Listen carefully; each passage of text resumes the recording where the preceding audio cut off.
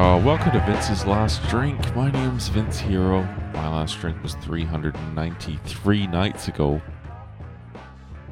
Hope you're well. If you're new to the podcast, this is the podcast that gets, what was the one I was trying to think of? It has glowing reviews and a glowing red big toe due to gout. These are hard to come up with. It sounds like they would be easy. The show that has an open heart and a closed domestic violence-driven divorce case. They're hard to come up with.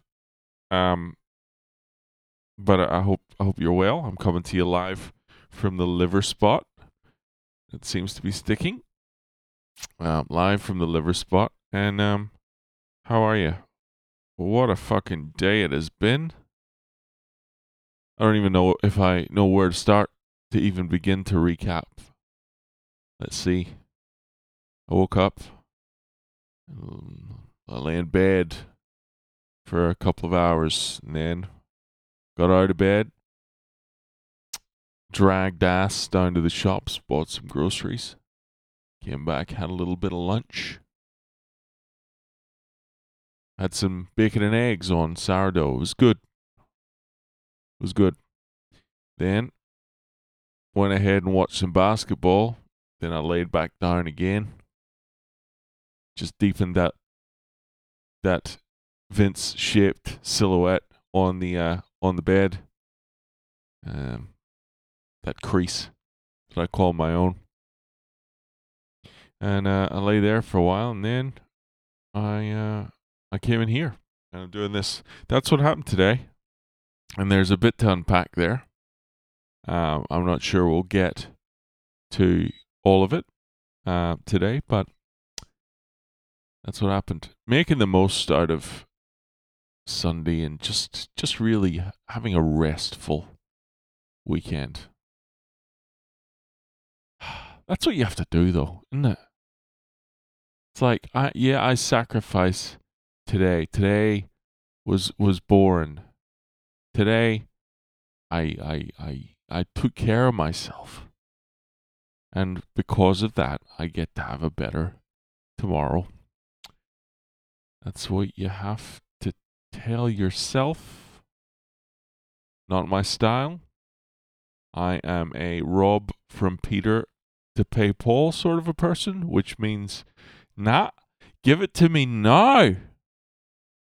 Give it to me now. Fuck the joy that could come tomorrow. I want the pleasure now. Give it to me.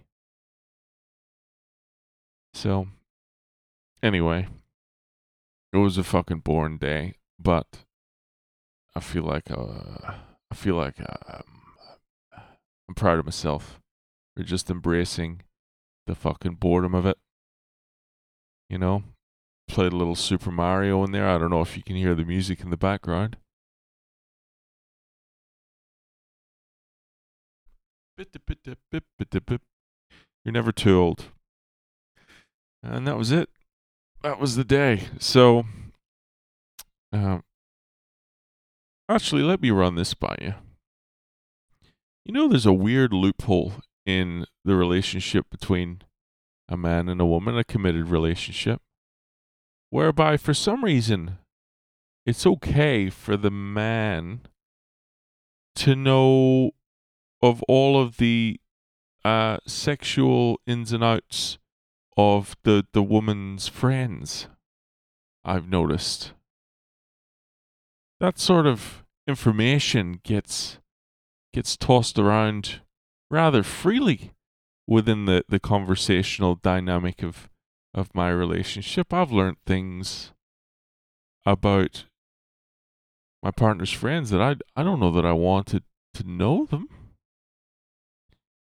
And it's partly because I have to face these bitches. Like, I know stuff about